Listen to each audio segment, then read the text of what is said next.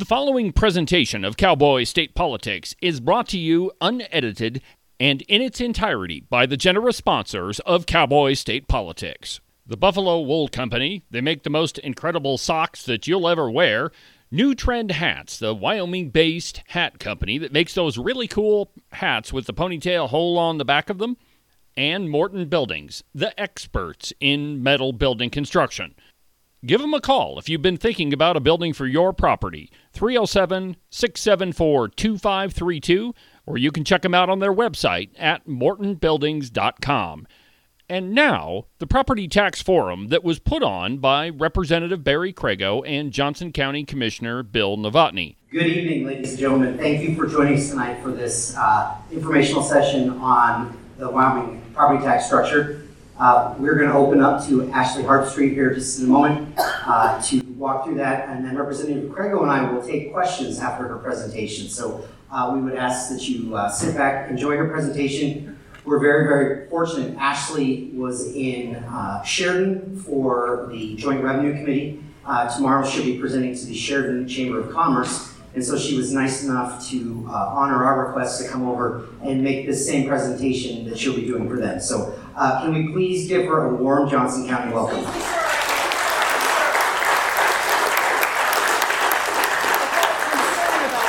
is the length of Ashley's presentation. May I ask you, Ashley? Oh, like 20 minutes? Maximum? We would prefer 15. This is a How about this? It's our town hall. Bill and It's I are our hosting it. town hall. No, it's not. It was instigated by our request. Bill, Ma'am. Marianne, we asked Ashley to come, and you can wait. It's our town hall. I'm hosting it, and William's The hosting questions it. will be ours. That's fine. You can ask whatever question you We want. want to make sure we have When sufficient Ashley's done. time to ask the question. Yep. Please take your seat. As long Ashley's as going to that go is ahead and perfectly present. understood. And if you don't, hold on, folks. If you don't, we'll have you escorted out. Thank you. Oh, so thank you very much.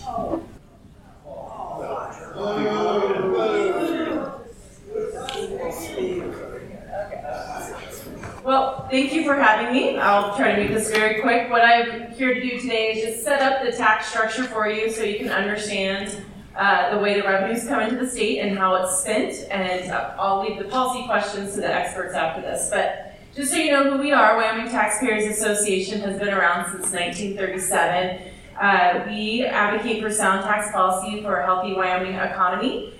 We also have a research arm that's a 501c3. It's Wyoming Taxpayers Foundation. I'm lucky enough to have one of your own. Seth Bellbeck is my research intern. That's a UW economics major. So everything we do is just data driven that we pull from lots of different areas in the state's databases because it's kind of hard to find everything in one place.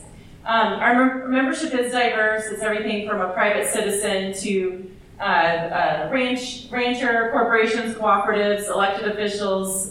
We take any and everyone who wants to talk taxes. Everything we do is based off our cornerstones of taxation. When we look at policy, we see, is it justified, is it equitable, is it stable, is it transparent for us to make a decision? One of the things to understand about our tax structure is knowing where we've been.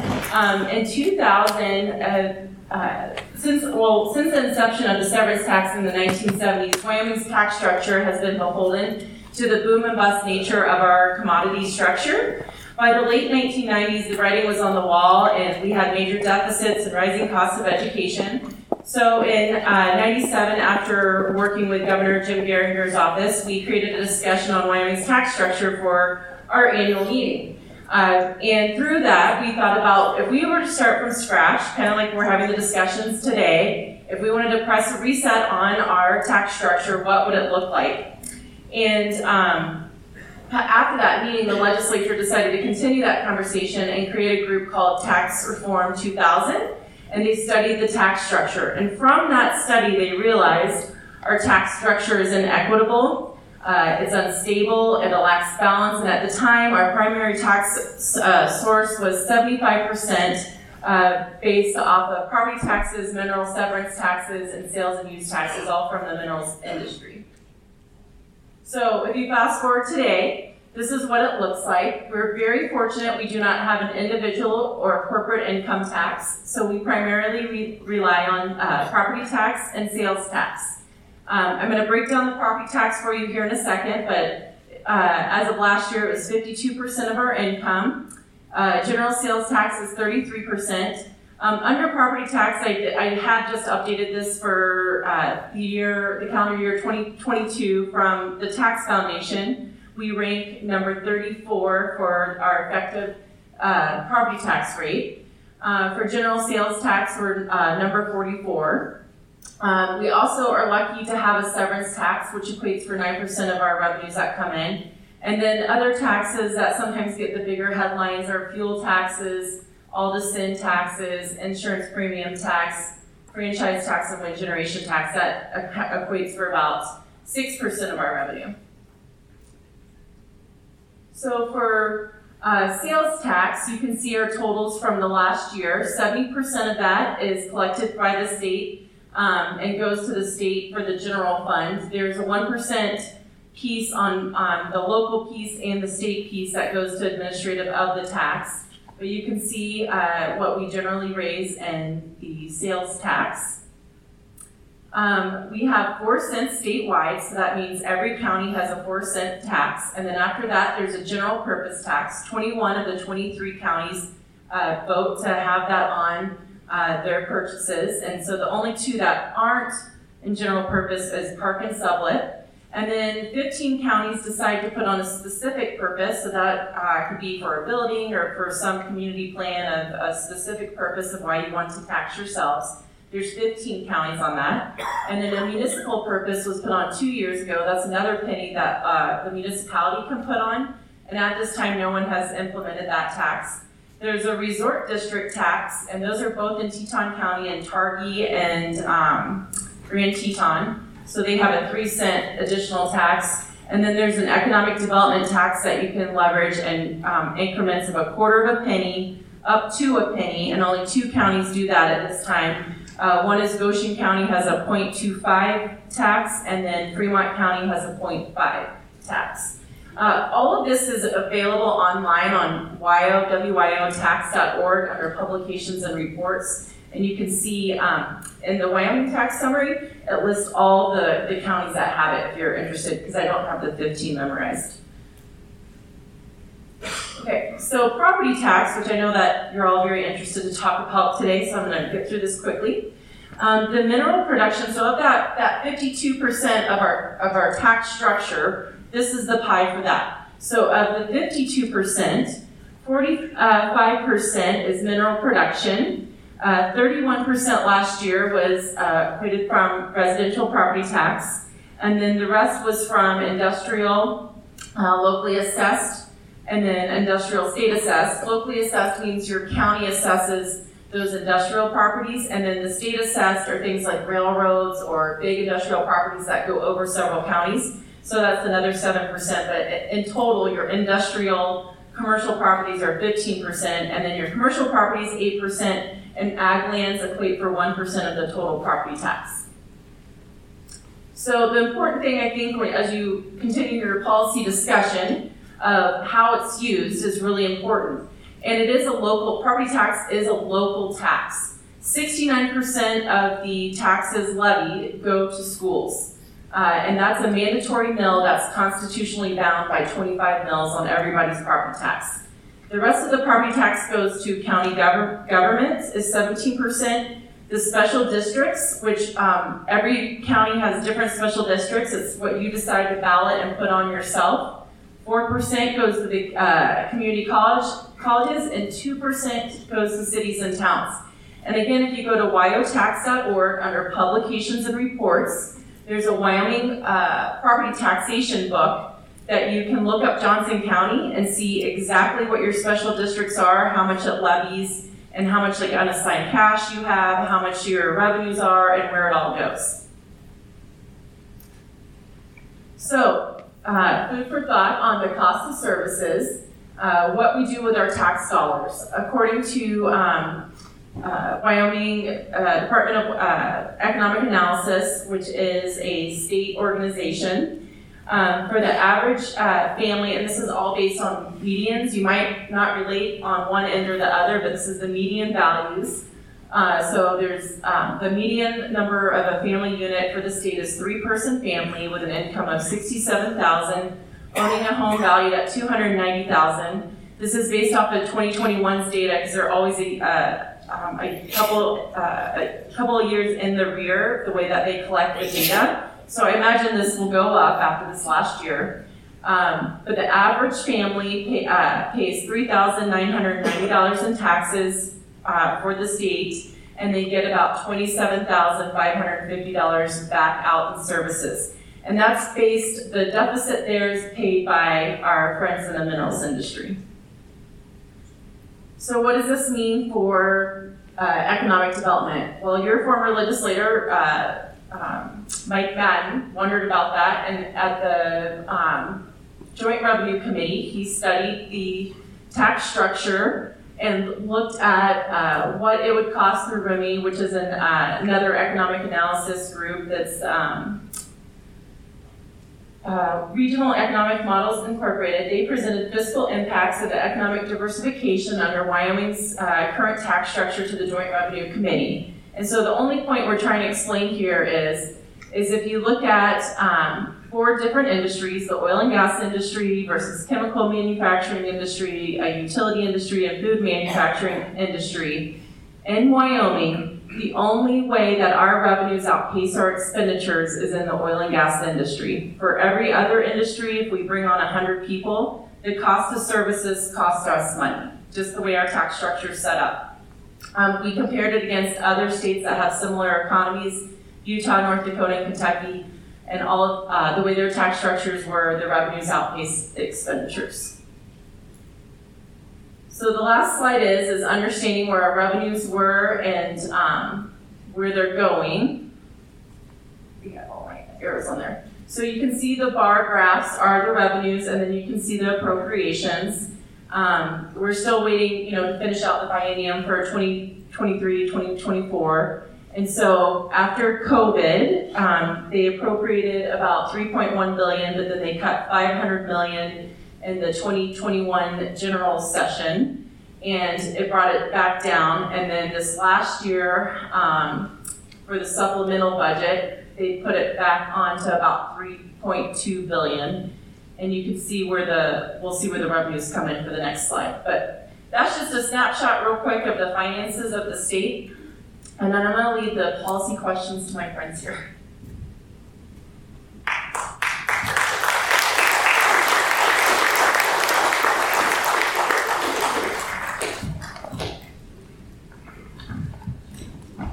Thank you, Ashley. Hope that helped everybody kind of get a bigger picture of what our tax system looks like in Wyoming.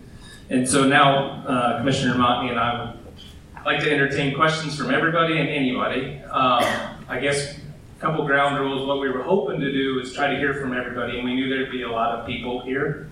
And so if you want to make a comment, that's great. If you want to make a statement, that's fine. If you want to ask us a question, we're here to answer those. But what I was hoping to do is get through everybody that wants to. So if you could, when you come down to the mic, just introduce yourself, tell us where you're from, and then try to limit if you're going to make a statement, try to limit it to around 5 minutes so that we can get through everybody in the room. And then after that, if we get through everybody and somebody wants to speak again, and come back and say whatever else they have to say. We can keep doing that until we think we have the auditorium till 8 o'clock. So whoever wants to, come on down and just tell us who you're asking the question to as well, whether it's to Commissioner Novotny or myself. So if it's a Johnson County question, send it to Bill. If it's a legislature question, send it to me. Thanks.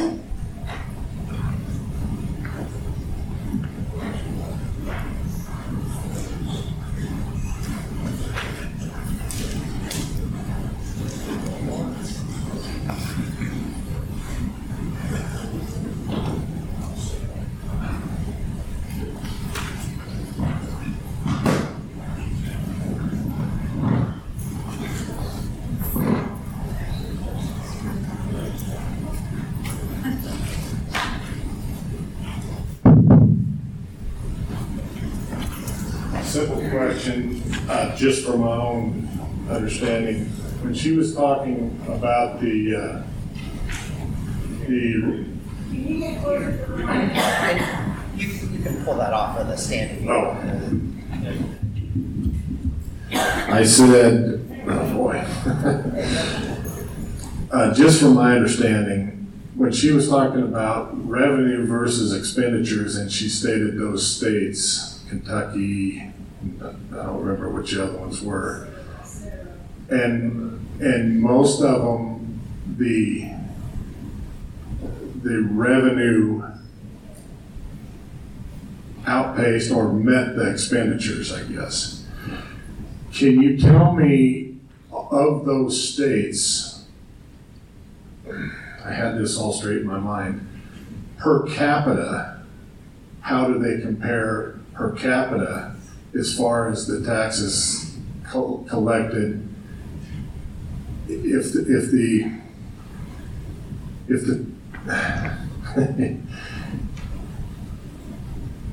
I'm afraid I'm going to make a fool of myself because I can't remember my question. How that they compare to Wyoming per capita? And I don't. It's the. Oh, okay, I remember. The size of government that accounts for the expenditures of the state. How does the size of government compare per capita to Wyoming versus those other states? I think Ashley is going to answer one question because it's a fact question, not policy. Yeah. Okay, so I don't know exactly off the top of my head, but I have a really quick resource for you. So if you go to wyotax.org, and under publications, there's a Wyoming tax summary, and you can see how Wyoming compares, and you can see there's a per capita note. The reason that we differ in that last slide is because their tax structure is set up different. Ours is very unique because we rely on a commodity-based industry to pay our taxes. And so if it's not in that sector, that's why it costs us money to bring in other sectors. Does that make sense? Because our 53% of our taxes are paid by the mineral industry. So if another sector comes in, they're not paying the same amount of taxes to educate our kids. Basically, that's the most expensive thing we have to do. I guess my question would be then,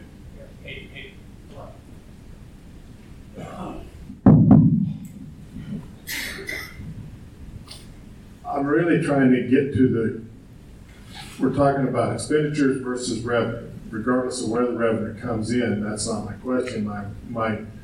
My question is really what accounts for the expenditures, sure. and which I'm just going to call government in sure. general, and the size of government in general, and how that compares, how Wyoming compares to those other states. Okay, so there is a how we expend and the how Wyoming compares, and you could go look at those individual states. So that's Kentucky, North Dakota, Utah. I think that was the three. In North Dakota, because North Dakota is an energy-driven state, is where you could go look that up. So I'm sorry I don't have that handy. Another person you guys could have back is Mike Madden, who studied it very closely. I don't know. Is he here? Yes. Oh, come on up, Chairman. Maybe you could speak better to it. Okay, he doesn't want to talk about it. All right. But you can see it in our book of how their revenues and expenditures are. So.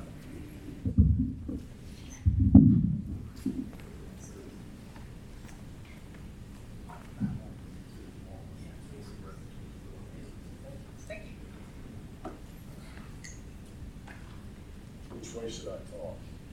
However you'd like. I think we can hear you. Please introduce yourself. Yeah. I think I might be able to answer a few of these questions because I was on the Wyoming Taxpayer Association website for the last couple of days. So my name is Chris Williams, resident here in Buffalo. I've been here about 2.5 years. Some of you guys may have been handed this document. I'd like to just take a minute, and I'll try to honor as best I can the 5-minute limit, and you guys are happy to kick me out if I go too long. So the second page is called Johnson County FY24 property taxes of the two handouts that you got. So before I answer a couple of the questions that I think Jeff had, and hope, Jeff, you let me know if these don't answer your questions. Commissioner Novotny, I'd like to focus on the high-level proposal that a few of us would like to make that maybe you guys consider taking into account for the FY24 budget around property tax mills that are assessed in Johnson County and by the special districts. I was glad to see the slide from Ashley that talked about the power of a penny. This proposal is actually 9/10 of a penny, so even less. Under this proposal, Johnson County taxpayers will still pay $50 million in taxes in FY24. And those numbers come from Johnson County audits, Johnson County financial statements, and the Wyoming State Department of Revenue. And there's a slide in here that shows that breakout of $50 million. And Commissioner Novotny, I'm not trying to turn my back on you, so please forgive me. Under this proposal, Johnson County taxpayers would still pay $1.2 million more in overall property taxes in FY24. So if you look at page 2, the concept of this proposal is everybody needs to sacrifice. There's two parties in this transaction. There's the taxpayer and the government. And this proposal says that both sides have to ante up. Nobody's saying that anybody's going to be, quote unquote, getting money back, unfortunately. Johnson County, though, would receive $1 million less in FY24, and that's Fair Library and Museum. So I'm looking at this just as Johnson County, the county, and then the three entities that are underneath that, or a part of that. The median Johnson County homeowner would still pay $105 more in their residential property taxes rather than $416 more. To understand the proposal, like I said, you got to understand the current situation of the taxpayer and the current situation of the government. And I'm going to get to that in just a minute. I'm going to try and answer Jeff's questions here. So if you go to page 4, according to the Wyoming Taxpayer Association and the United States Census Bureau, Wyoming state and local government revenues in FY21, so the 2022 report, were $3.1 billion. So I'm on page 4 right now. And all of the taxes that went to that $3.1 billion are in the really small font in the right-hand corner there. So property sales, cigarette, alcohol, you go on down the list. You divide that number by the number of people in Wyoming, that's $5,563 per person in revenue. I do take exception with this notion that we get things free here because of our quote-unquote friends in the mineral industry. If anybody thinks that you're not paying that tax through the price that they recovered through their goods, I don't know what to say. So they're understating the number that you pay, maybe in direct taxes, but when you take into account indirect taxes through the prices you pay, it's $22,252 for a family of 4. Wyoming, according to the Wyoming Taxpayer Association website, is the 18th highest tax revenue per person in the country. We keep company with New York, California, New Jersey, Pennsylvania, Illinois, Massachusetts. If you divide $22,252 by $58,000, which is the median income in Johnson County, which is 17% below the Wyoming median, you get a 38% tax burden. The Wyoming tax burden by the state is almost 33%, so we're higher tax burden in Johnson County than Wyoming. Tax burden is a percentage of taxpayer income spent on taxes. The only states, so if Johnson County were a state, we'd be the 5th highest taxed state in terms of tax burden in the country, behind New York, North Dakota, Connecticut, and Maine. These are Wyoming Taxpayer Association numbers, not my numbers. And I've given you the page numbers and the reports that you can look at. Conclusion, does Johnson County want to keep company with the following states? So on the high tax side, we're keeping company with California, New York, New Jersey, Pennsylvania, Illinois, etc. So I moved here from the East Coast a couple years ago to get away from this nonsense. I don't want Illinois, Pennsylvania, New York, New Jersey. I moved to Wyoming because Wyoming's unique. Low income. So the $58,000 in median income in this county, we would be either 9th or 10th. Mississippi, West Virginia, Arkansas, Louisiana, Alabama, Kentucky. So we're the county of high taxes and low income. Again, these are Wyoming Taxpayer Association numbers and U.S. Census numbers. All right, I'm going to skip ahead in the interest of time. I'm going to take you to page 12, which is a summary of the current situation between the county and the taxpayers. And some of the details on page 12 are led into in a couple of the previous pages. So in Johnson County, life could not be better. Tax revenue, $50 million, property sales, mineral severance, cigarette, and gas taxes, plus everything else that was on the list earlier. Operating reserves, there's nearly $50 million in cash, receivables, and investments sitting in the county checking accounts and investment accounts. The county could stop taking in every penny tomorrow and still operate for 4 years on what they have in reserves. Sorry, is there a proposal here? I mean, Yep, so to understand the proposal, you have to understand the current situation, and I'm going to get to it on the next slide. Okay? If you want to understand the proposal, you have to understand the current situation. Because the proposal is, let's give less money than we were planning on, just to give people relief. Okay? Yes, sir. Sorry, I just have a quick question. Yes, sir. On the tax revenue and the operating reserves, the 50.7 and the 49.4, does that include all the special districts, or is? It's a great question. Yep. So the 50.7 is all of the property taxes that come from the county, either back to the school district or back to the county or back to the special district. So I think if you go to page 9, it'll answer your question. 33% of that $50 million actually goes to the state. 67% actually comes back to either the county, the fair board, the special districts, or the school district.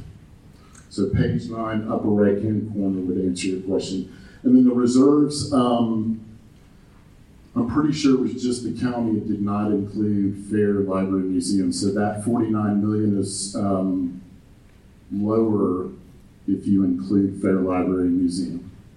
Okay? Thank you. All right, and then on the taxpayer side, so life's good for the county, at least in my mind. Taxpayer side, 38% tax burden, only 4 states are higher. We have the 6th highest residential property tax burden in Wyoming. We have the 8th highest overall property tax burden in Wyoming. We have about 40% of the residents in this county that are either unemployed or on fixed income.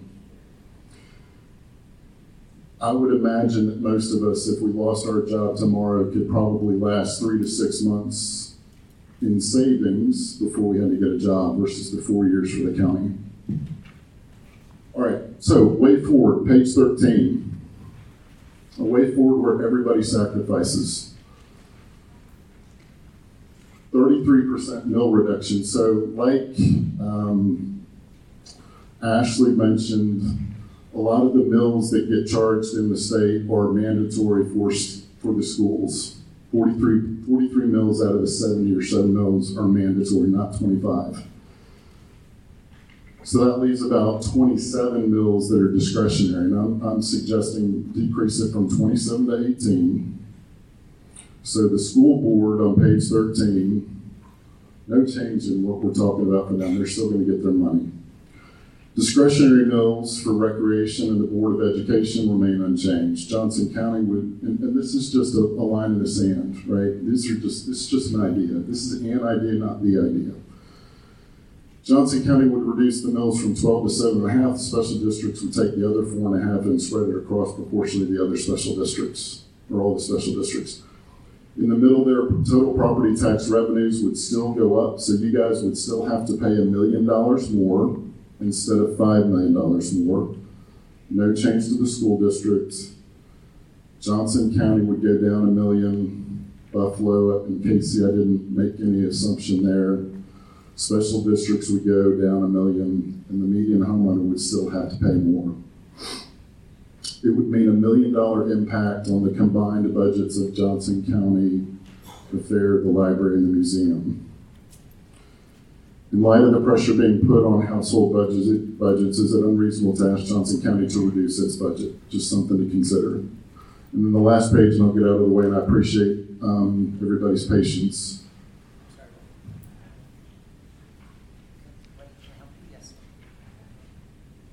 Would you like a handout? Can he borrow your handout? There you go. Sorry. Thank you. Thank you.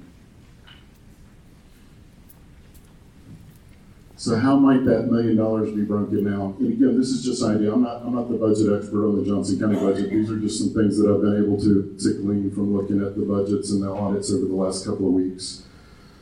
So from a pension perspective, can we reduce the excess pension that's going to the county and the Fair Library and Museum employees versus what's going to the law enforcement employees? Right now we're compensating or undercompensating law enforcement relative to the other employees in the county.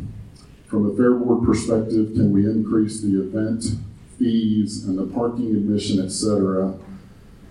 And right now we're only getting $220 per event at the fairground. They generate $55,000 a year. If you take out the rodeo, the fair, the sponsorships, et cetera, and taxes, we're only getting $55,000 a year in income from the 250 events that take place at the fair. Can we start generating more income from the fairgrounds and forego some portion of that $418,000 in tax that we give to them every year?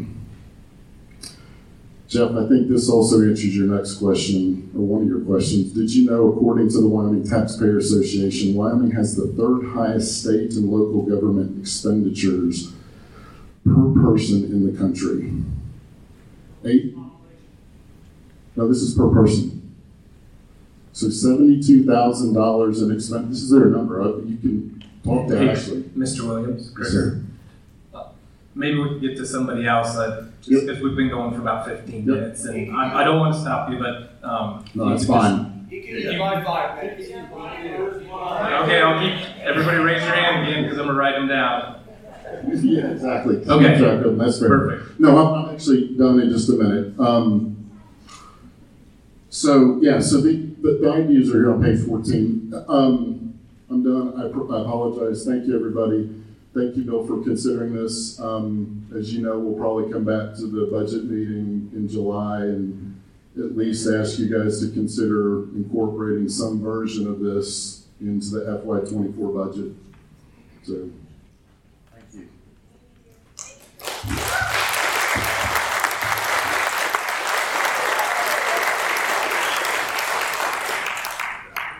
That was a lot of information. I'm going to touch on just a couple of things, just to clarify a couple things. But I also want to just share a little bit of perspective here.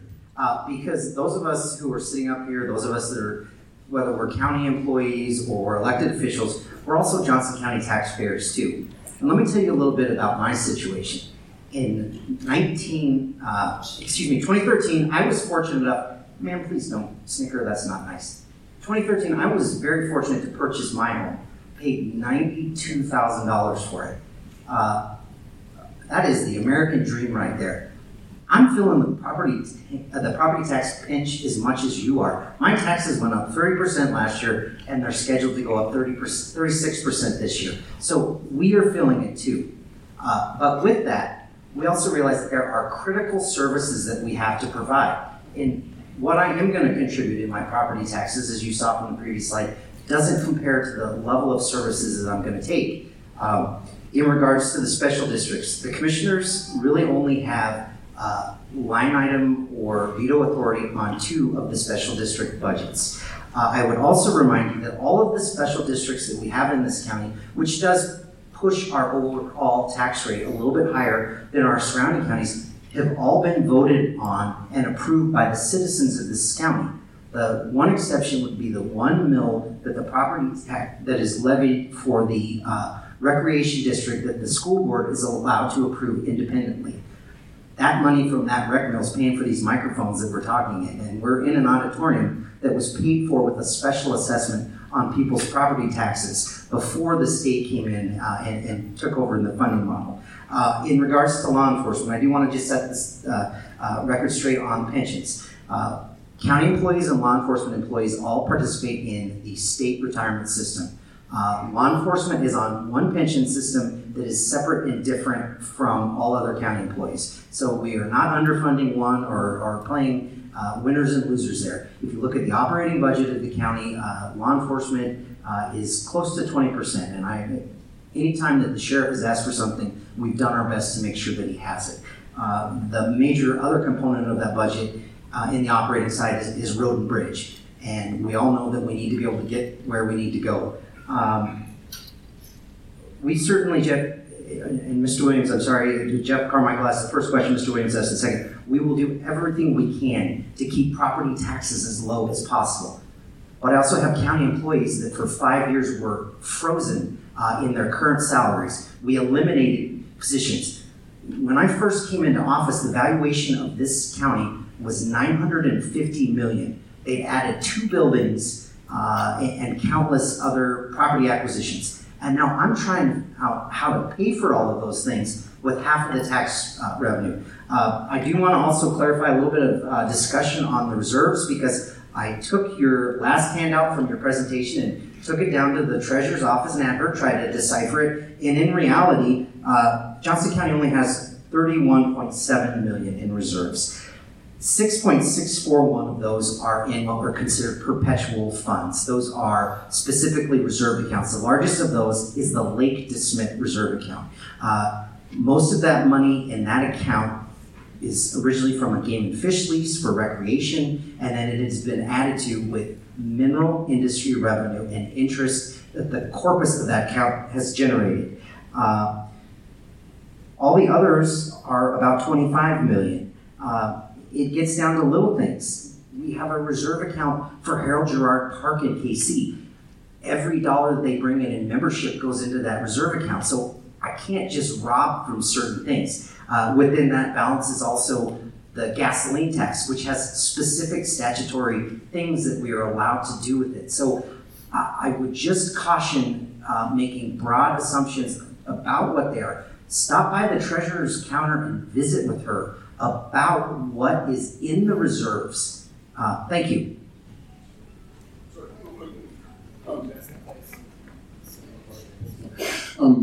So 32 million, 49. The 49 million actually comes from the Johnson County FY22 audited financial statements. So, and Carla thinks that the way you arrived at that from there is that you included the operating budget into the reserves. I'm not going to argue with you right now. We're going to let this next lady ask her question, because you had 2 bites of the apple. I'm sorry. I'm so sorry. Okay, thank you.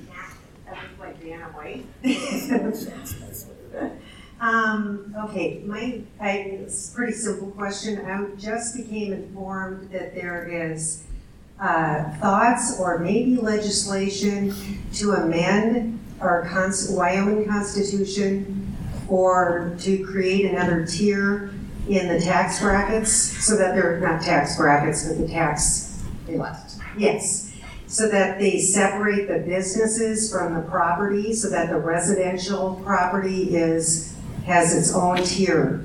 And I know as we own a business property and we have our residents, our residential increase was huge this last year. Our business property was minimal. It was 1/5 as much as our residential. And that does seem unfair to be locked into the same tier as Walmart. So property, residential property, I just wanted to state this. I didn't know about it. I just happened to have a customer inform me by chance yesterday. It was just a fluke. And it just seems, I just wanted to bring this up and just want you to know, County Commissioner and Senator, is it?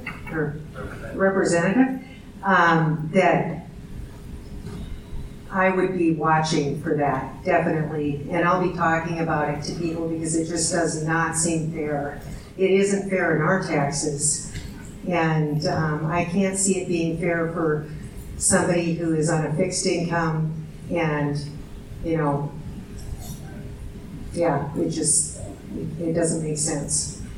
So that's all I have. So.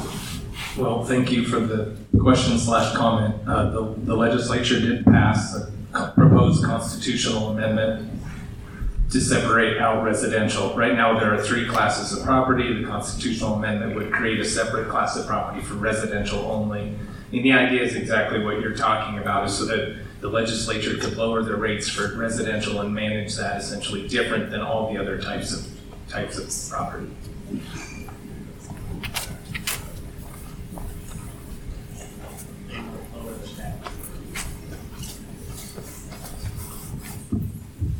Commissioner Novotny, Representative Crago.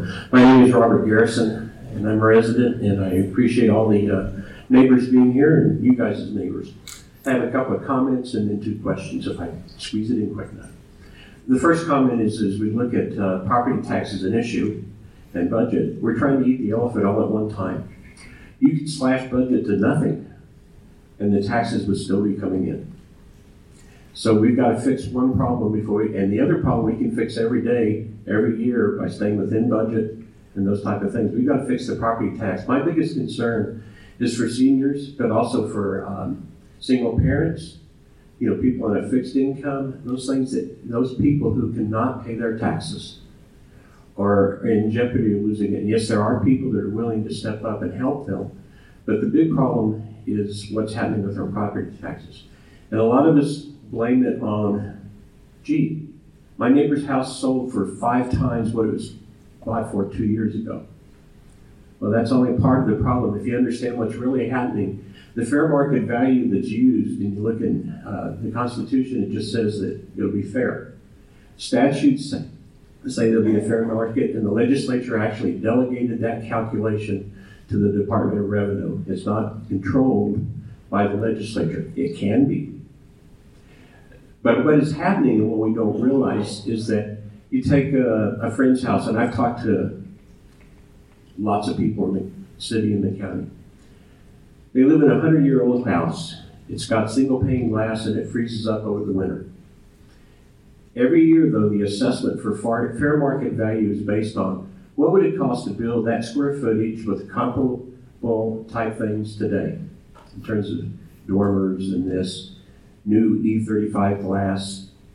And it's gone outrageous. That's where our biggest change comes from. You think back 3-4 years ago, a sheet of plywood was $20.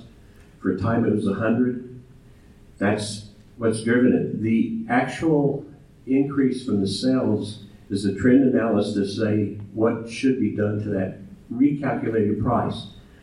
The fair market value of my home isn't $1 million if I only built it for $100,000 20 years ago.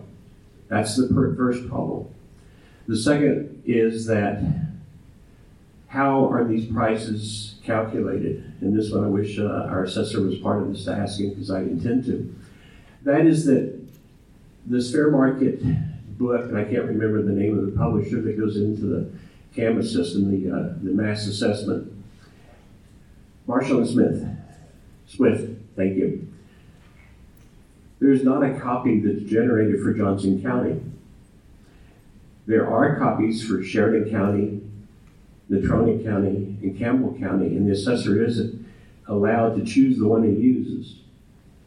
But they haven't done an analysis of which one should be used. So there's a potential that, let's face it, Sheridan probably pays higher cost of goods, i.e. supply and demand, than Natrona or Gillette. If they used a different book, it might provide some measure of change to Johnson County in particular. The first question that I have goes back to, what can we do to protect the people who are really suffering because they cannot keep up with 30% increases 3 years in a row when they've got limited increases in Social Security, maybe no pensions. So to Commissioner Novotny, what has the commissioners, Board of Commissioners done to consider the optional property tax rebate program that has been available for about two sessions, I believe? That's question number one, sir. If you want to respond to that, then I can ask the other question.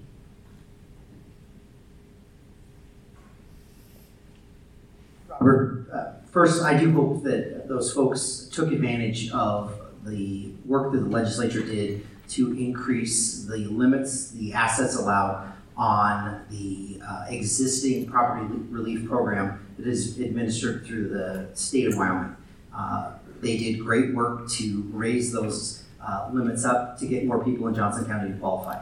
I don't know how many people have applied. We're going to get that information soon. The second, on the optional rebate program. That rebate program only applies to the 12 mills that the county assesses.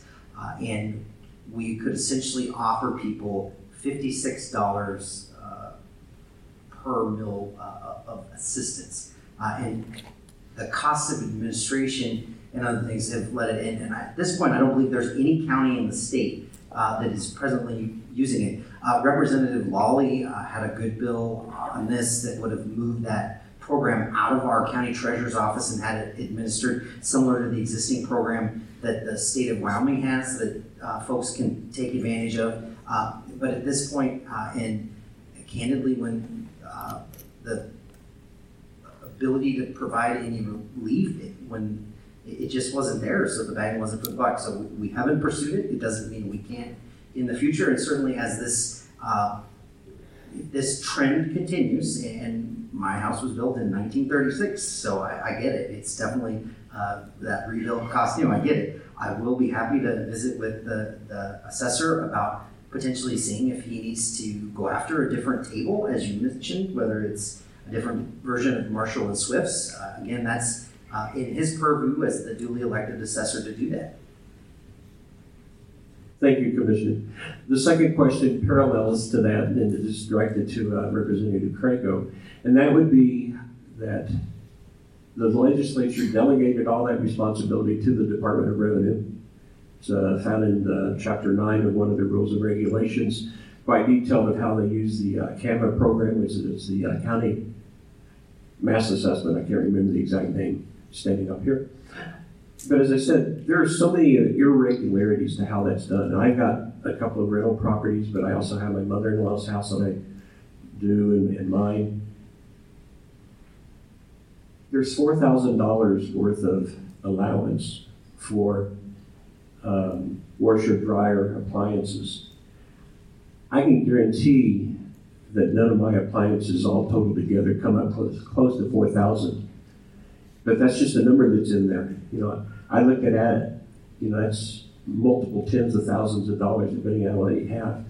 That's an example where really I think the delegation of that authority to DOR without oversight by the legislature is an area that can be fixed because it's not statutory. It doesn't take a constitutional change. It takes a change to say, hey, in our overwatch of what you're doing, we want this changed. Some of these things that are in here are crazy. And what do you do when fair market value, according to the Supreme Court, is a willing buyer and a willing seller in a reasonable time? If market circumstances are causing these to sell in 24 hours of listing, is that a reasonable time, or is this knee-jerk reaction across the country, particularly hitting Johnson County? So we need to look at that. We're using a deviation that's been upheld by the Supreme Court as well as other jurisdictions of what is the definition of fair market value. And when we say that a house built 100 years ago is rebuilt today to the current standards, that's not what it's worth to me. Representative Crago, what can you do on the legislature to help fix the problem? That's a pretty broad question, but thank you. This will give us some groundwork for, I think, a lot of the other questions we may get tonight, so it's a good jumping off point. I think there's lots of options moving forward. I mean, Robert talks about oversight of the Department of Revenue. I think that's worthwhile looking at. I mean, we definitely can do that. But without specific examples, sometimes it's hard for us to know. Like that's a great example on the allowance for washer and dryer. But if other people have other examples, then those are things we can dig into. That's the committee that deals with the Department of Revenue had meetings yesterday and today in Sheridan. They're tasked with oversight over the Department of Revenue, and so those are questions they could answer and that could be brought before that committee. I don't know if we want the legislature deciding specifically what a washer and dryer is for, but it's a question we can ask. As far as other options, I think there's a multitude of statutory things we can do. Some of them may or may not require constitutional amendment. One of them we talked about just a few minutes ago, which was creating the fourth class of property. Well, we will all get to vote on that next year in the 2024 election on whether or not the citizens want to go that route or not. I think there will be some other constitutional amendments proposed this coming session in February of next year. I don't know exactly what those look like. I assume there will be an acquisition cost, which is one that's very popular. A lot of people are talking about that, and your house is just valued at whatever you pay for it. And it takes a lot of the work off the assessor's office, actually.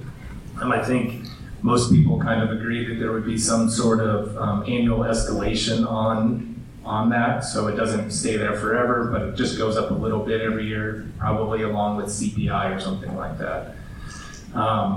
I'm sort of intrigued by the idea of, for example, a statutory cap, which rather than putting it in the Constitution, there was actually a bill last year to have put it in the Constitution, although I don't think actually have the rate. The guy who brought it sitting over there in the corner, and he had a bill actually to do that. I'm intrigued by that.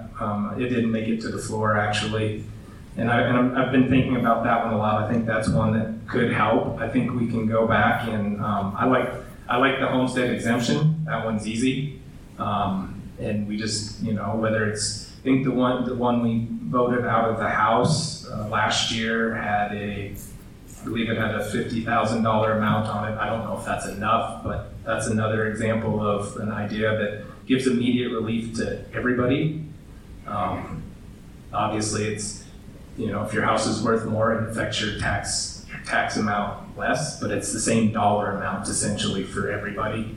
And that one also we can do right away. It does not require a constitutional amendment. So those are all ideas that can happen right away. Could go into effect next year. I wouldn't mind expanding the allowances for the refund program. I'm not sure it covered as many people as we were hoping, based on the requirements to qualify. So that's another one we could go back and look at. But I think we all got to get on the same page. The legislature's got to decide which direction they're going to go. We all got to work together towards that end to make it happen, because this is a problem. It's a huge problem in our county. It's a huge problem in Sheridan County to the north, and it's affecting certain counties more than others. There are certain counties that haven't felt the same hit that we have. A lot of the counties down the eastern side of the state have not seen the dramatic increases that we have, and so we just got to focus on that. At least I got to focus on that, and that's, there was a lot of bills. There were 21 bills this last session. we only passed 2 of them. And lots of them died in committee on both sides, House and Senate. We didn't necessarily get to vote on that many on the floor. And so most of them went to Revenue Committee, a couple of them went to Appropriations, and the majority of them died in committee. Or died for lack of time, and we did not get to actually address a lot of them on the floor or get to vote on them the way we wanted to. And so the House actually, for the most part, passed most of them out that got to us. But the ones that didn't make it to the floor, obviously, we couldn't do anything about that. So hopefully that answers your question, Robert. And if anybody has specific questions about a specific idea or one of those options, just let me know. Thank you.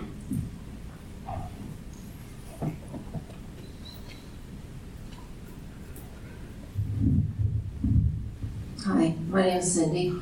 Couple of things. I'm going to agree with the fixed income. I think what's going on is horrendous to them. I can't even look at retirement because of the fact of all the taxes. I literally spent to the feds over $30,000 last year in taxes that I was taxed. My husband and I, we're 2 people, and we paid over $30,000. I actually claimed married at single rate and paid an additional amount. And that's sad. When I was in California, I paid over $3,000 a month in taxes between the feds and the state. And I worked out there for not very long because this is our home. When we got our last tax on our property tax, we have 2 pieces of property, one in our home and an adjacent piece of property that we have our horses for our granddaughters on. That one said our home was going to go up $500, and our other property that's adjacent, touching us, was going to go up $300. My husband has gone in for the last 2 years, asked about any kind of relief, and because we own that other piece of property and we don't have it in the same mortgage, we don't qualify. What difference should it make? Why should we wind up paying $800? You know, it's sad that you are taxing people to the point that 1, they can't look at retirement, 2, young people can't look at buying homes. I mean, if you want to keep the people here in Wyoming, you need to make it so that they can afford to live here. We talk about keeping our young people here, and yet we don't because we don't provide them what they need. And I am going to speak to our officers. Anytime you have an inequality to the officers, it's wrong. They put their life on the line every single day.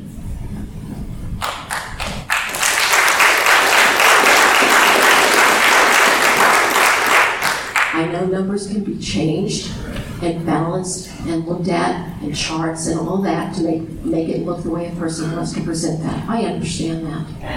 But the fact is, if they're not getting equitable amounts, it's wrong.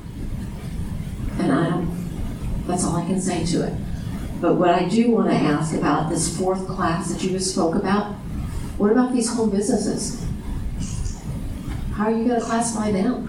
I know a lot of people that have home businesses. They have their business in their home.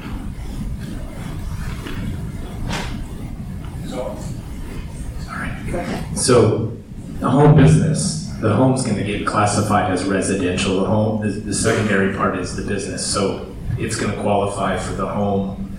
Whatever the residential class is, that's where it would fall under. But you have zonings that allow for both. Agreed, but in the tax law and zoning law are 2 separate things, and we got to divide those out. And so when it actually gets assessed, it's going to get assessed as a home. If the constitutional amendment were to pass, it would fall under the residential class versus any of those other classes. That's my take on it. Thank you very much.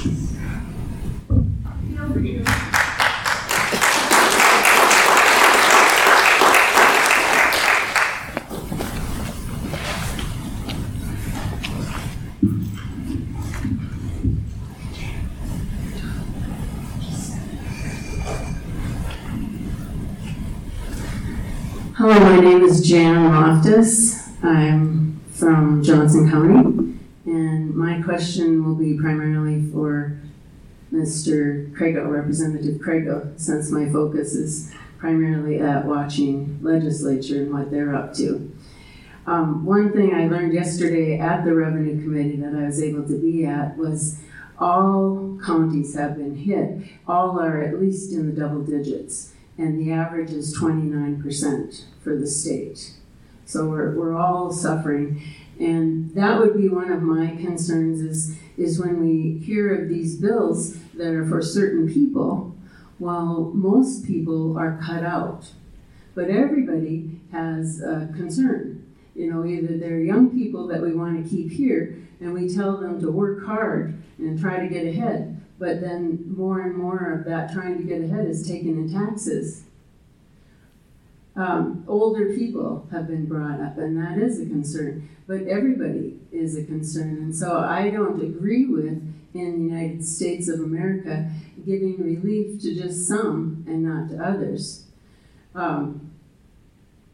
Those programs that passed this year, the bill that didn't pass, Homestead, and the bill that did was a change to current law on the refund program, that is taking from some people and giving it to others. It's a redistribution of income, and we don't agree with that in the United States of America.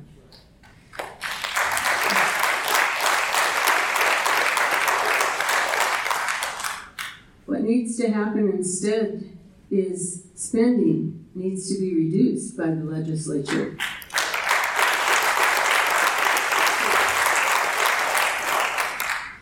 There was $500 million of extra money from property taxes that legislature dealt with. $500 million. And there was altogether about $2 billion that they were trying to find what to do with this year. So, and the homestead exemption, I would agree with that if it was a percentage instead of a dollar amount. Like everybody got 20% off, you know, something like that. I don't know the number, but if it was a percentage rather than, because if you own a $200,000 house and you get $50,000 credit, that's pretty good. But if your house has zoomed up to 1.2 million or $1 million, $50,000 doesn't mean as much. So again, it's not fair treatment, which is not American. Representative Crago, during the campaign last year, you made a promise on your mailer that you are committed to finding relief for homeowners through a fix to the current broken property tax system. You did vote for these two bills that I call unequal treatment of the citizens. But again, unless you reduce spending, we're not going to see real results in this state. Your mailer said that you are a rock-solid conservative controlling spending. Yet evidence-based Wyoming, you might want to write that down and look at evidence-based Wyoming, looked at significant amendments to this year's supplementary budget and found that you voted for 16 out of 16 amendments that increased spending. None of the 5 House Democrats voted that badly.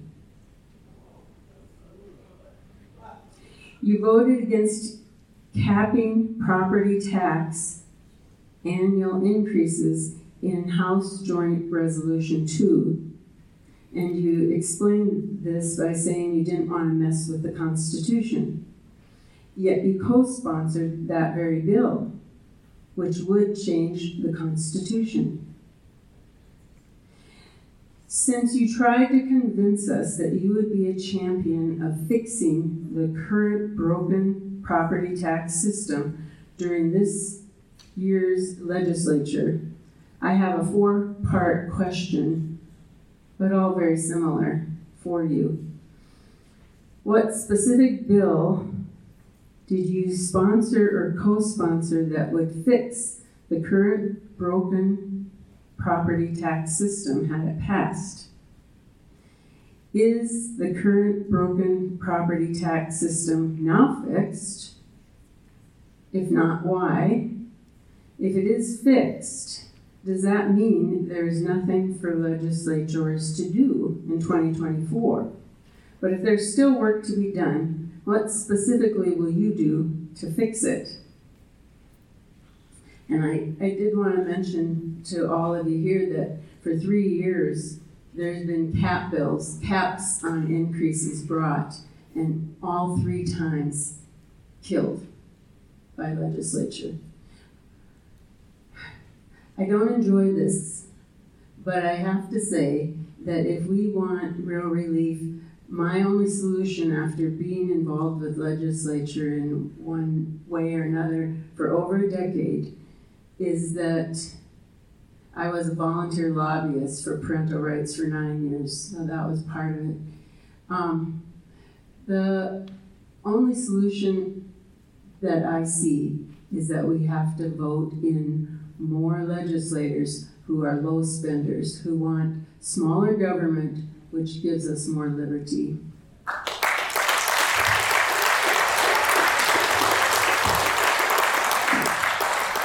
Hey, Jan, could you give me the 4 parts again? I got 2.5.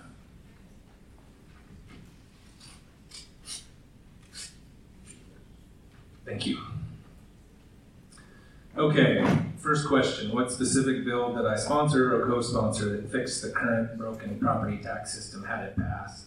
So the first, she referenced it as she was speaking, which was the constitutional amendment creating the 4th class of property. That's the first step to making long-term reform. I think most of us believe that to get long-term reform, we're going to have to do something with the Constitution. She talked about why did I vote against the cap. I said I did not want to put the cap in the Constitution. I would rather leave that up to the legislature to fix over time. We may decide we don't like that particular cap amount. And so rather than have to go back in and change the Constitution to change the cap amount, we can do that through the legislature. To start with, we can pick an amount, whatever it is, 5%, 7%, 10%, whatever the people think is adequate. But if we put it in the Constitution, then we got to go back in and do a constitutional amendment. It might be too much, it might be too low, and then it takes 2 to 3 to 4 years to get that done. And so I voted against that amendment to put it in the actual bill. So that's the first bill I sponsored, which is the first step to getting long-term reform. There's two different, there's long-term reform and there's short-term fixes. Is the current property tax system fixed now? No. And that's why we're all here. That's why we're still talking about it. We're not fixed. We need to go back and try it again, and I think most of us agree on that. Jan asked, if it is fixed, does that mean there's nothing left to do? No, there's plenty left to do. And I guess why is it not fixed? It's not fixed. We have lots of good bills that failed. And we can complain about the homestead exemption, that it's not equal for everybody, but it would have provided tax relief for every person in this room that owns a house. Every single one. On average, about $330 right off the top for everybody. Now, granted, Jan's right, it doesn't, if you live in $1 million house, it's not going to give you the same tax cut that it does if you live in a $200,000 house. But it was a solution that would have worked immediately and it would have provided tax relief. I voted for that. There's several people in this room that did not. And so it died in Senate revenue, and you should probably ask Senate revenue why they killed that bill. I don't know the answer, I wasn't there. But some of the members of that committee are in this room. So some of the things that we tried to do died in the Senate. And we can lay blame, we can say it wasn't perfect. There were lots of bills that weren't perfect, but they were better than nothing. And so that's part of the reason we're sitting here. is because I think lots of people want it perfect. Some of us just wanted to do something good. And there was a specific group of people in particular that the legislature a lot of people were focused on, which were those who were lower income and could not, especially retired folks who were on fixed income that could not afford their taxes. And that was our first goal. Let's protect those people. Let's make sure we're not putting the retired folks of Wyoming out of their homes. And we did at least pass and increase the refund program, and that helped a lot of those folks. But a lot of our retired folks have too much, as it turns out, they have too many assets to qualify for that program. The homestead exemption would have applied to everybody, whether you're a billionaire or whether you have $5. It would have applied to everybody. And why we didn't pass it, I don't know. But I voted for it. And so I tried on that one. I can go through the list of bills. There was a lot of good bills that died.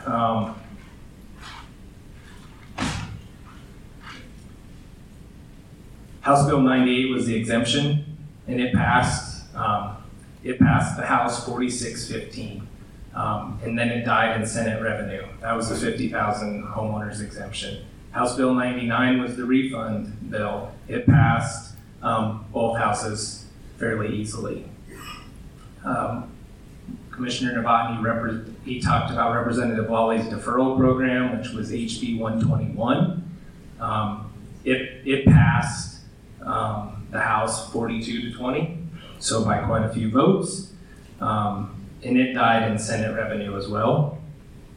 House Joint Resolution 2, which was the bill I co-sponsored, it actually died in the House on the floor because it takes a 2/3 vote. And when a constitutional amendment that was similar came over from the Senate, we amended House Joint Resolution 2 into Senate Joint Resolution 3, and then it became the fourth class of property.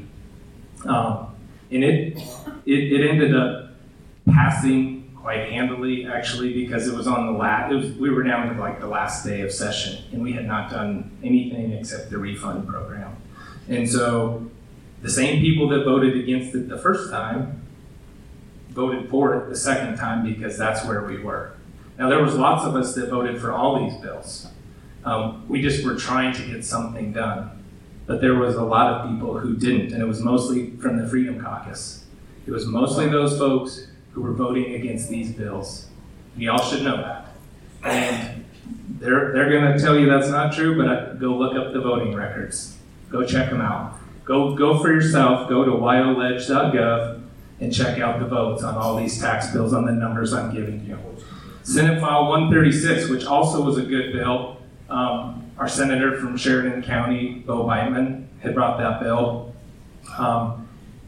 It came out of appropriations with a do not pass, which meant it went to the bottom of the file, the general file in the House, and so we couldn't hear it until we had heard all the other bills that had a do pass recommendation.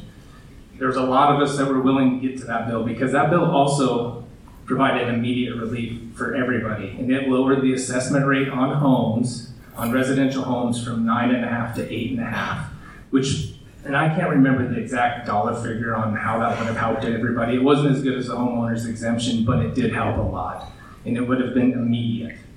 That one, we weren't able to get to it because the Freedom Caucus on the last day of Committee of the Whole in the House voted to shut down debate. There was a lot of us that voted against that, but the Democrats voted with the Freedom Caucus to end debate that day, so we couldn't get to that bill. There were several other good bills that we weren't able to get to. And so there was lots of options, and a lot of us voted for everyone. I can tell you, I voted for everyone that came up because I was afraid this is where we would end up, that personalities would get in the way and we wouldn't be able to pass a tax relief bill and a tax reform bill. We did at least get the reform, which is the constitutional amendment. There's lots of disagreement on whether that's, I think there's people going around talking about how that's just an opportunity for the legislature to raise taxes on homes. Well, if anybody does that, you should vote them out of office immediately. If they're going to use the constitutional amendment to do that, then they're not down there representing you. The whole point of that bill and why I agreed to co-sponsor it was it gave us the opportunity to actually address the residential problem separate from everything else, because none of the other classes are having the same problem. It's residential, and it's in counties like ours and Sheridan to the north that are experiencing it at very high levels, 30%, 35% every year, the last couple of years. And so that's why we did it. There's no deception going on there. No one wants to raise taxes. Everybody wants to lower taxes. That's the goal. We just got to agree on how we're going to do it, and we got to figure it out now. We can't go another year. We got to do our best and get it done. And I think that as far as what am I going to do next year, I'm going to try to bring people together. I'm going to try to figure out to work with everybody, Democrats, people outside of my group that I work with on a daily basis. We all need to work together, every last one of us. Because if we don't, and if we don't set personalities aside, and if we don't work together, we're not going to get it done. And all of us got to do that. And we got to figure it out, and we got to get together probably before session and say, what can we agree on? And where can we go? Instead of trying to figure out which bill, once we get there, figure out whose name's on it and whether it should pass because of whose name's on it. Instead, let's put all our names on it and let's get it done. And that's what I'll try to do, Jan, to figure out how to solve the problem.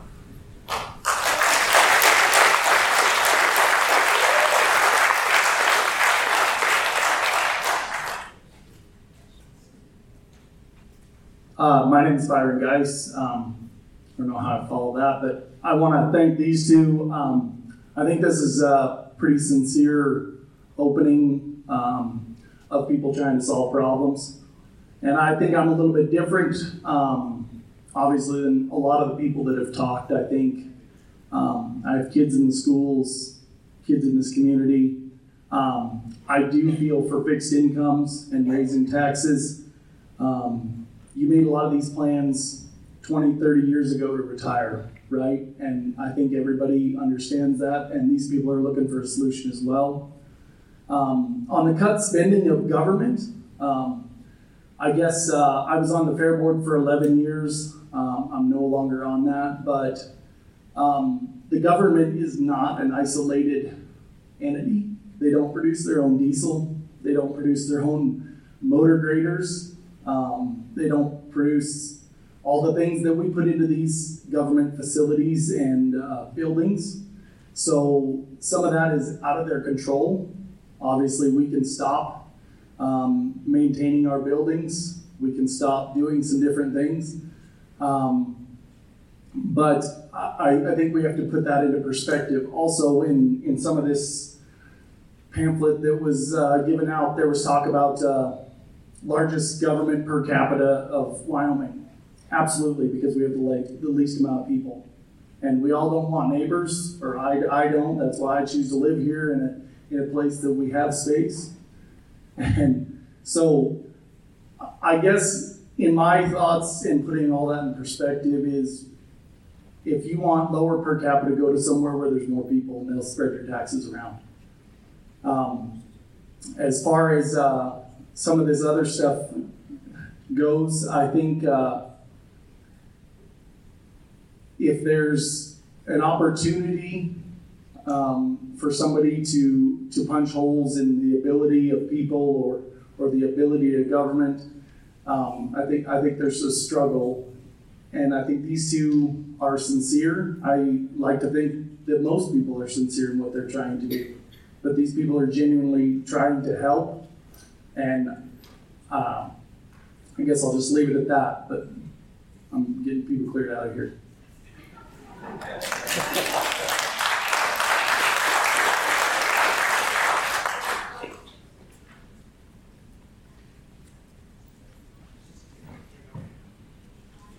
I am Sophia Michaels, and tonight you guys are both my representative, whether I voted for you or not, but I am a face of low income in this community, and neither one of you are in that bracket.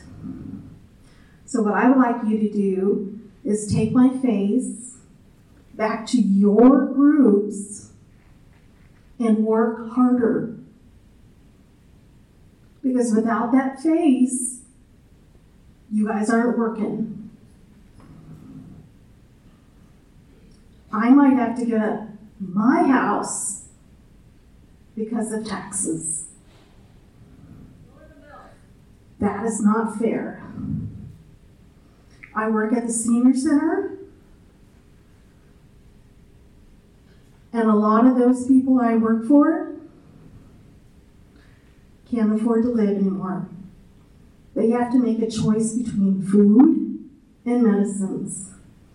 And where do those people go when they don't have their home? They can't afford a hold. There's no other places in town. What about rent capping for people? Someone who makes $12 an hour cannot afford to live in this town. But yet, there's all these businesses who need people to make $12 an hour. But none of you have their face in mind when you're making budget choices.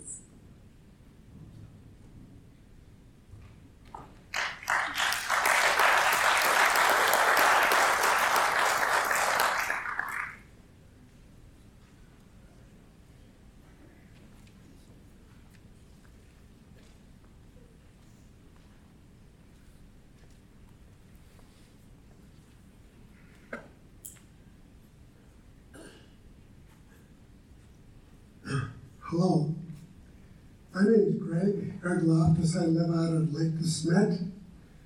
I've been in Buffalo County for about 3.5 years. Before that, I was in Sheridan County for about 20 years. Property taxes, over the last 20 years, I paid about $50,000 in property taxes. Now that doesn't include all of the other taxes. That certainly doesn't include the federal taxes and the Social Security and the Medicare, the gas tax, all of the taxes that Chris put in that handout. So if I added up all of those over the last 20 years, it wouldn't be $50,000. What are you supposed to pay?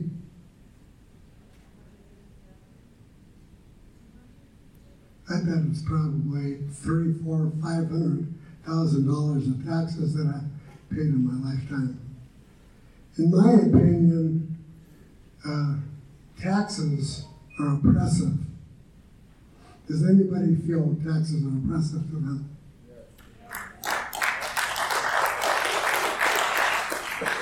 Let's hear a clap of hands on those that feel that they're just very satisfied with all the taxes they're paying.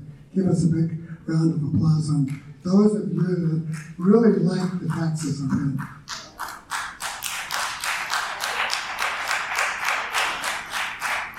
I'm coming to you for a loan. I'm coming to you to meet my needs. Paid $9 the other day for a box of cornflakes. $9.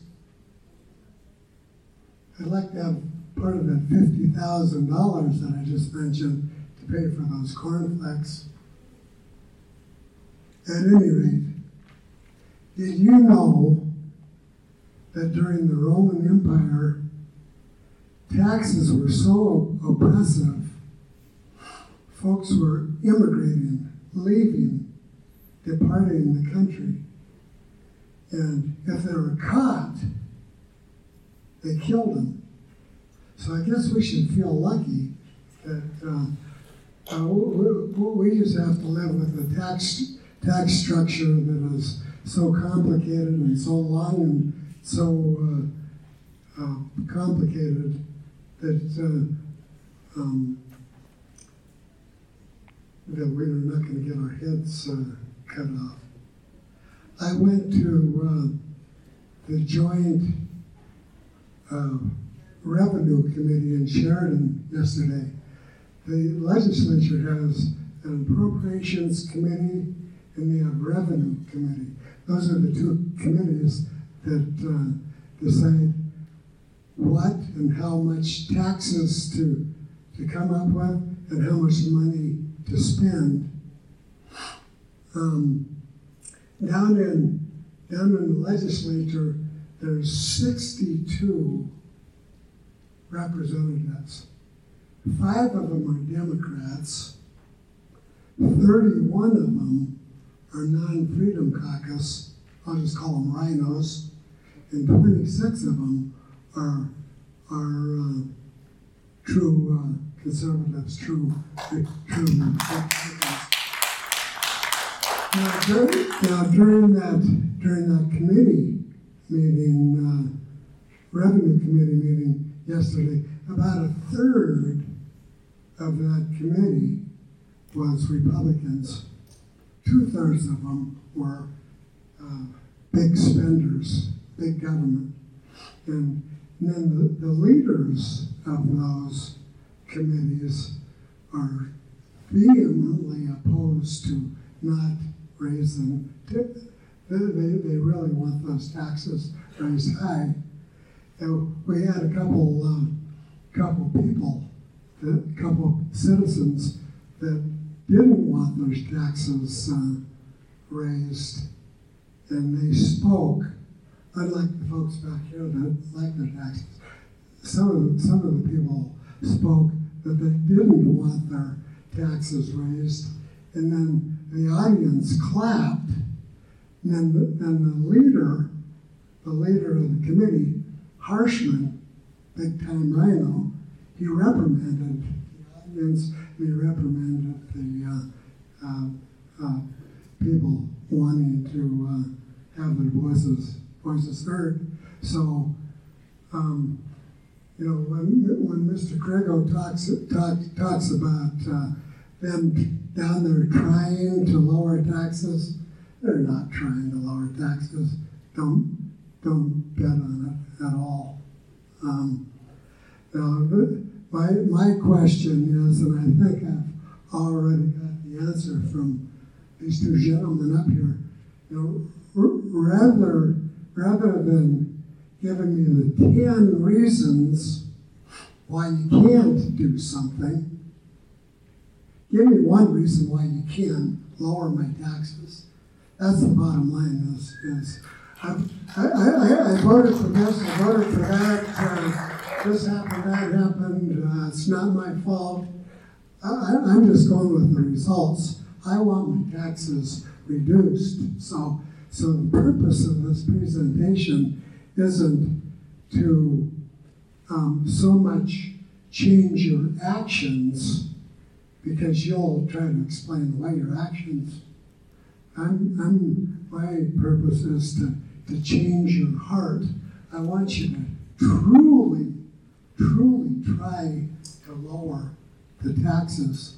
Truly look out for these people. Honestly, the average American is really hurting. COVID put a hurt locker on all of us. Then you throw in inflation on top of that, and then lo and behold, Johnson County raises your taxes $400 or $500 this year, and $400 or $500 last year. But hey, we voted against this and against that, and nothing I could do. I don't want to hear that. I want your heart to change so that you truly try to abolish these laws that are making this tax system and other things. They have something like 300 bills every session down there. We got perversion in the libraries and all sorts of stuff. And you could bet the 26 out of the 31 true Republicans are down there trying their best to stop some of the stuff, but they're they're stopped by the speed. They're stopped by the Senate leader and the House leader, and what these leaders do is they'll put the good bills in their drawers, then they won't pull them out and they'll die. Or if they are voted on, then they'll add amendments, say, oh yeah, that's a good bill, we'll do that, but we're going to put an amendment of $6 billion expenditure on top of that. So all you got to do is vote that in, and for that $6 billion, you got this problem solved.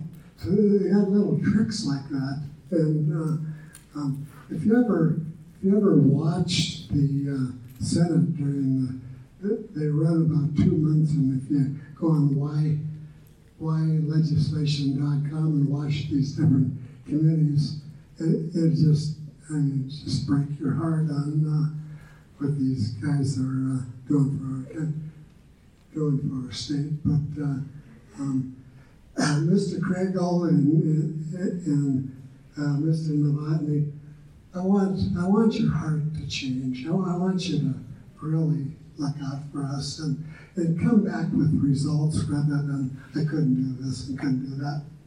Thank you.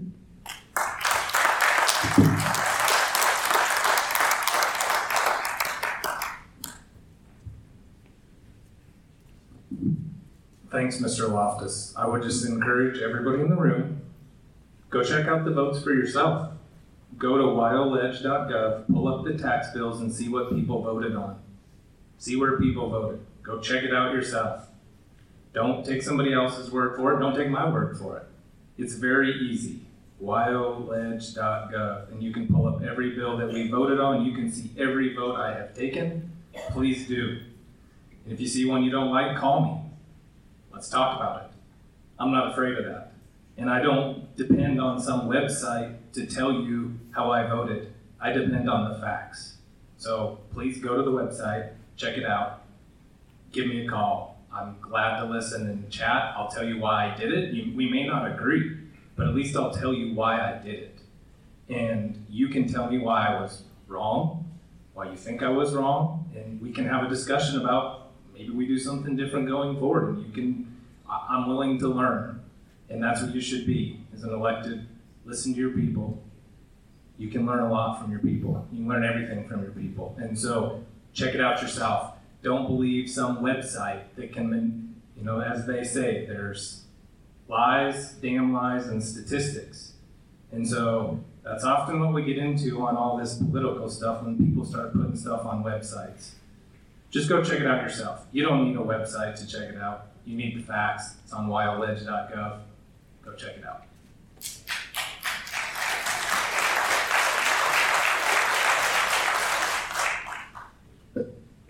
Mr. Bill, Mr. Crago, thanks. My name is John Zorbas. I've been a resident here in Johnson County since 2005. I grew up in Douglas. 2007, we started building our home. Finished it, $200,000. My tax bill was $1,041. This year, I got a tax bill for $3,200. 3 times. $3,200. $300 a month in 10 years. If I extrapolate that out, and I'm a retiree, I have a little business, but it doesn't make much money, but basically a retiree on a fixed income. If I extrapolate that out 20 years, I'm paying $3,000 a month, or $1,000 a month for property taxes. And I don't know about you, but that makes me feel like I'm just a tenant and the government owns my home. And that's, in my opinion, that's not right. We need to return personal property back to the person. And so, in my career, I was always told, if I have a problem, come with a solution. So, to Mr. Novotny, I know Locally, there's some things that I think you can do and push. One is to talk with the treasurer and push the ability for those of us that have these exacerbated property taxes to pay those monthly. If we could submit automatic payments to the treasurer, how many of us would opt out of escrow and save the homeowner's escrow money? With today's computers and the online payments, that should be fairly easy. The second one for Mr. Novotny is those families and those persons who are on fixed Social Security incomes, you know, the $900 widows that get $900 a month and they own their home, give them a coupon and get rid of their taxes. You can do that as a county commissioner. It may touch your budget a little bit, but just do away with it. It's means-based. I mean, people who are making retirees or widows who are making $900 a month in Social Security, just forgive those taxes. At the legislative level, just do away with residential property tax, period. Just end it. It'll take a constitutional amendment, but what I'm proposing is this, is that it's a sales tax. When you buy a home, you pay 10, 20, I'd even go 25% sales tax on your home that's prorated for 30 years with those payments going to the treasurer every month. And if you sell your house for a bonus, guess who pays that higher rate? The guy who paid the extra money for your house. And then the last one, Mr. Crago, is there any way to equalize the amount of property tax paid by residentials, and ag? I saw a huge disparity. Ag is 1%, and we're in the 40% for residential. Is there a way legislatively to balance that or bring one of those up? Because there's a lot of land, there's not a lot of houses. Thank you for your time. Thanks, John. So I'll answer your last question first, which is the ag versus residential. So any home that's on an ag homestead, so let's say it's a ranch house out in the middle of nowhere, they still pay residential rates on that house. So it's as if that house is sitting in the middle of downtown Buffalo. So that the difference is they're paying ag rates on the actual ag production land. The home gets taxed as the same as any other house in the county. So on the ag land, I'm probably not going to be a good proponent of that. I don't want to raise taxes. I'm trying to lower taxes. You can lower on one side and raise on the other. Still raise taxes. So probably not on that one. But here's what I will say. I appreciate you coming up here and giving us things to think about, John. I mean, that's what I appreciate. Is you gave us 4 things. Like, these are ideas we can move forward on. And Mr. Williams brought us an idea too. Now, we may not all agree on those ideas, but I appreciate Chris bringing in an idea, okay? It's an idea for the commissioner to think about. Now, they may not do it. I may not. I just told you I don't agree with one of your ideas. But at least you came with an idea. And I think that's what we got to do. I mean, as a group of people, as Johnson County and Sheridan County people in this room, we got to come up with ideas. And instead of being mad, let's get to ideas, because that's how we're going to get the problem solved. As far as the do away with the residential, we actually had a bill this last session. It was a residential property tax transfer tax. Residential transfer tax, and I'm not sure I'm a proponent of that, but it's something we can at least think about. I don't disagree. It's just a lot of people aren't going to. I don't know how we figure out how to pay that high of a tax rate up front, but it's something to think about. It's an idea, and it's one we should consider moving forward. The way it's structured right now, obviously that would take a constitutional amendment too, but it's like all these things we've talked about, all the good ideas and all the hard ideas that are actually going to give us long-term fixes are going to be hard to get done. But we got to start somewhere, because the problem's not going away. People are not going to quit moving to Wyoming, and they're not going to quit paying a lot for homes in Wyoming. All of us can sell our houses probably right now for more than they're being assessed for. I mean, that's just where we are, and it's going to continue and continue and continue. And so we got to keep working on that. And so I think Bill had a couple answers for you too, but thank you, John.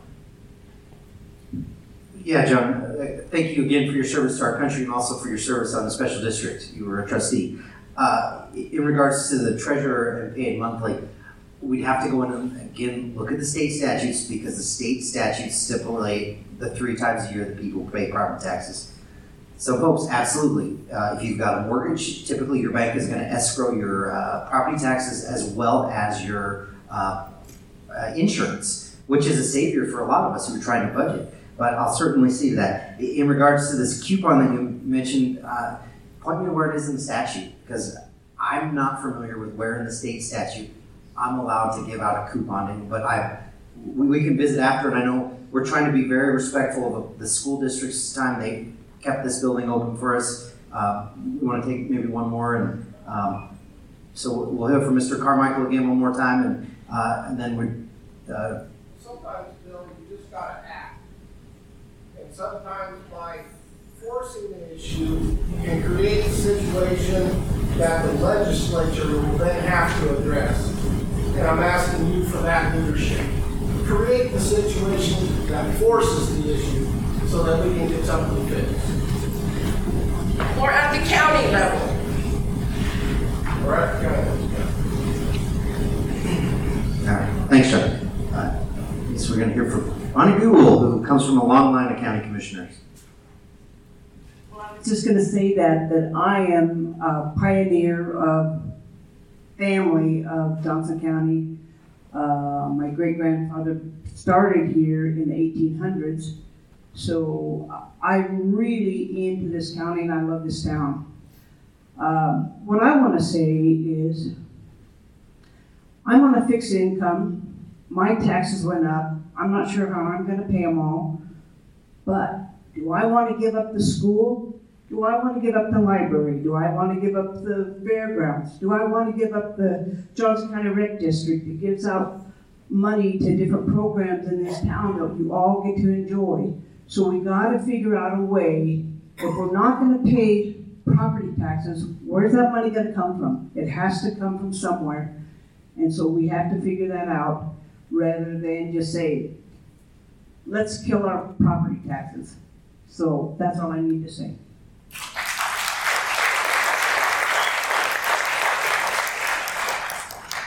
Okay, I'm sorry I didn't introduce myself first time. My name is Jeff Carmichael. In full disclosure, I will tell you that I moved here from California, from a small county, agricultural county in northeastern California. I just have some observations, no questions.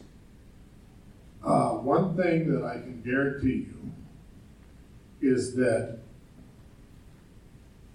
if you go along with tax increases, that will guarantee you that there will be another one behind it, and another one behind it, and another one behind it. And another thing with tax increases, and I'll try to keep this short, is it, whether it's ag land or residential, as the taxes go up, there's a line where it just doesn't pencil. If you're trying to produce on ag land, it just doesn't pencil. You can't pay the taxes. And I can speak with some knowledge of this. So you end up selling out to somebody, and that somebody comes in and they subdivide that ag land, and then they can pay the taxes.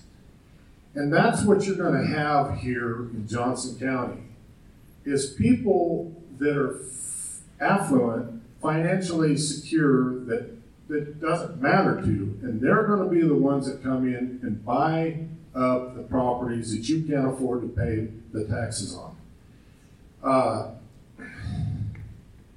I'm not in favor of increasing ag taxes because, I mean, just in general, it has to pencil. If it doesn't pencil, it won't be ag land anymore. It'll be subdivided land. I don't want to see that. I didn't want to see that where I came from. I don't want to see it happen here.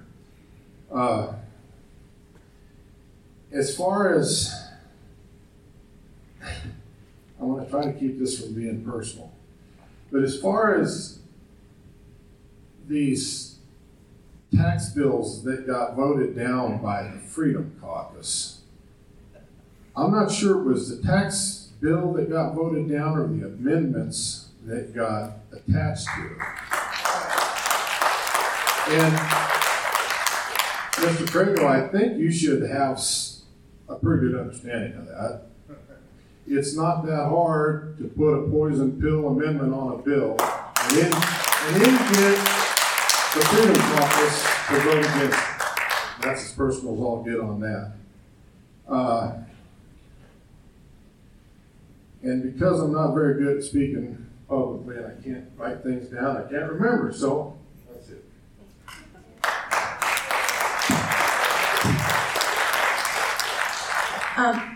We'll keep this brief. I got a lot of notes, but I'll reduce it down to one question to you, Barry, because this upcoming session is a budget session. And can you give us an assurance that we will get 2/3 of the vote to bring property taxes up for a vote in the next session? And if not, would you be willing to start and request a special session in order to do that prior to the legislature? Thanks, Laura. So, no, I can't guarantee, I can't tell you what anybody else is going to do. I can tell you what I'm going to do, which I'm going to vote for tax relief bills that come up. I don't care who's bringing them, I'm going to vote for them. As far as the special session, the timing's not going to work out because if we don't, my hope is that we're able to do some stuff that actually applies going the other direction. And by that I mean applies to that tax year 2024. And we're already going to be into 2024, so the special session wouldn't do us any good. So the answer to that is no, I won't ask for a special session or sign on to that, at least not sitting here today. I mean, if you and I talked about it and we thought of some reason why we should, then maybe. I mean, I'm not saying I'll never do it. It's just sitting here tonight, that does not make sense. But what I can do is tell you I'm going to work on it personally. I probably will have some bill drafts of my own. I'll help some other people. Will you twist some arms for us in the legislature this year to get this done? I'll twist mine, and anybody else that'll listen to me. I'm not big enough to twist a whole lot of arms, but I'll see what I can do. But I don't think, I mean, well, I've said this multiple times since session. We didn't do our job. I'm the first one to admit we didn't get done what we needed to get done. And so we're gonna have to go back and do it again. And I think people understand that. I think there's even more immediacy this year than there was last year. And I think across the board, all the legislators are feeling that. I mean, it goes back to my statement a little bit ago.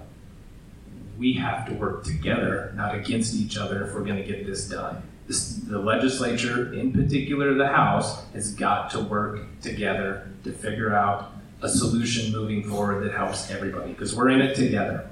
And so that's going to be my goal. Do I think we can do that? Yeah, because we all need to. There's a lot of people, there's several legislators, I can't count them all, that are sitting in this room tonight.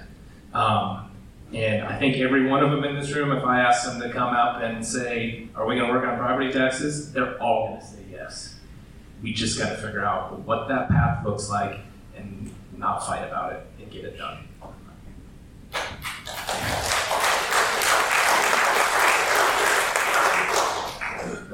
Hopefully this is our last question, because we kind of reserved the room till 8, and I don't want to make the school district employees sit around here too long.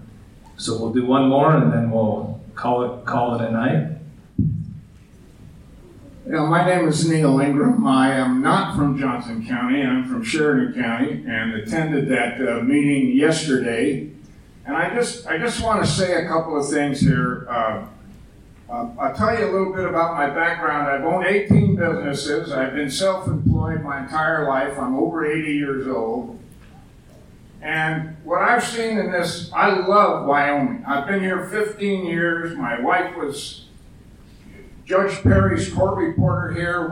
We are grounded in Wyoming. I look at these problems, and we have the same problem you all have. I mean, we're going to be taxed out of our homes. One thing I want you to remember is this. Everybody, the things that I'm seeing is people are looking right here in front of themselves, and they're talking, all I'm hearing is Band-Aid fix over here, a Band-Aid fix here, and a Band-Aid fix here. One of the things we must realize is that we are being governed at the federal level by people that hate gas, coal, and oil. And if you think the revenue is okay now, and they get all of this money in Wyoming from the mineral revenues, get ready, folks. It's going to get worse year after year after year. We got to stop looking here and start looking here, because it's that even if we were to elect the most conservative president, they have buried the heads of these snakes so deep into our government. I mean, if you had your eyes open, they'd belittle Trump to the point that he couldn't get done what he really wanted to get done. In 4 years, he needed another 4 to clean house and cut the heads off some of these snakes. Never got done, and we all know why. These guys up here are trying, but they're in a losing battle as far as I'm concerned. I'm going to give you an example of what happened to me in Gillette. We moved here from Gillette after my wife retired as Judge Perry's court reporter.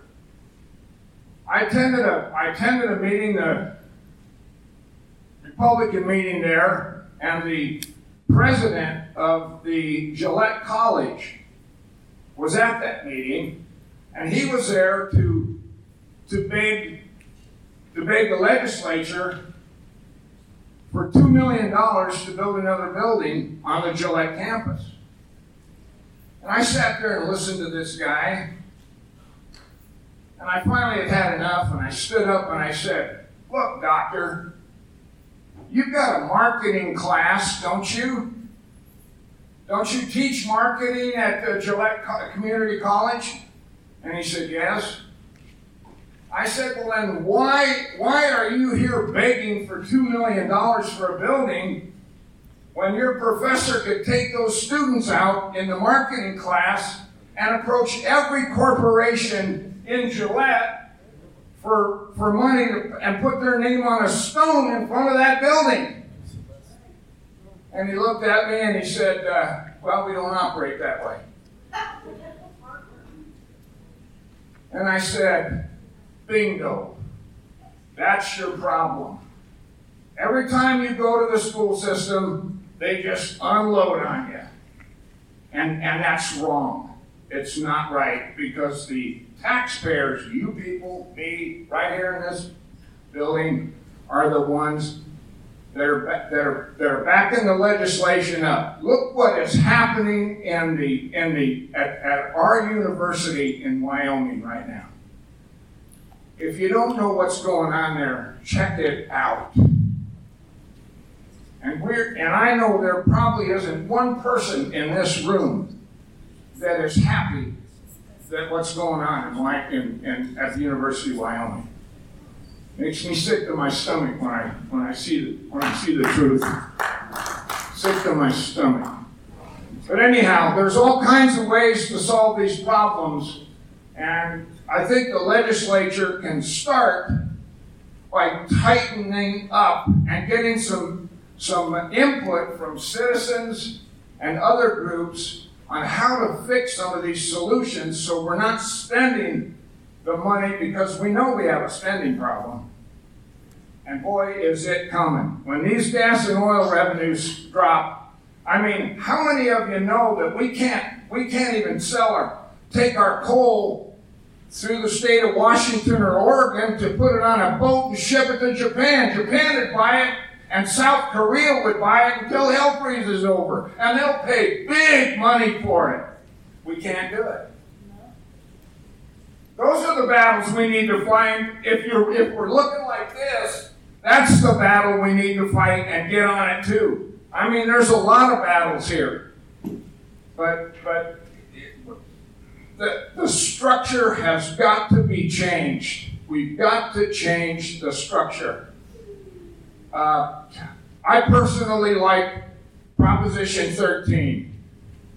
That's what California did. When you buy the house, you qualified for that amount of money, including the impounds on the monthly payment. That's where it should stop. That tax, if you own that house for 10 years, 15, 20 years, it's the same until you decide to sell it or you die and somebody else comes in and buys it. Then the tax is adjusted at that point to whatever it is on the level. And they either qualify or they don't qualify, and they can fight it out. Then we're done with it.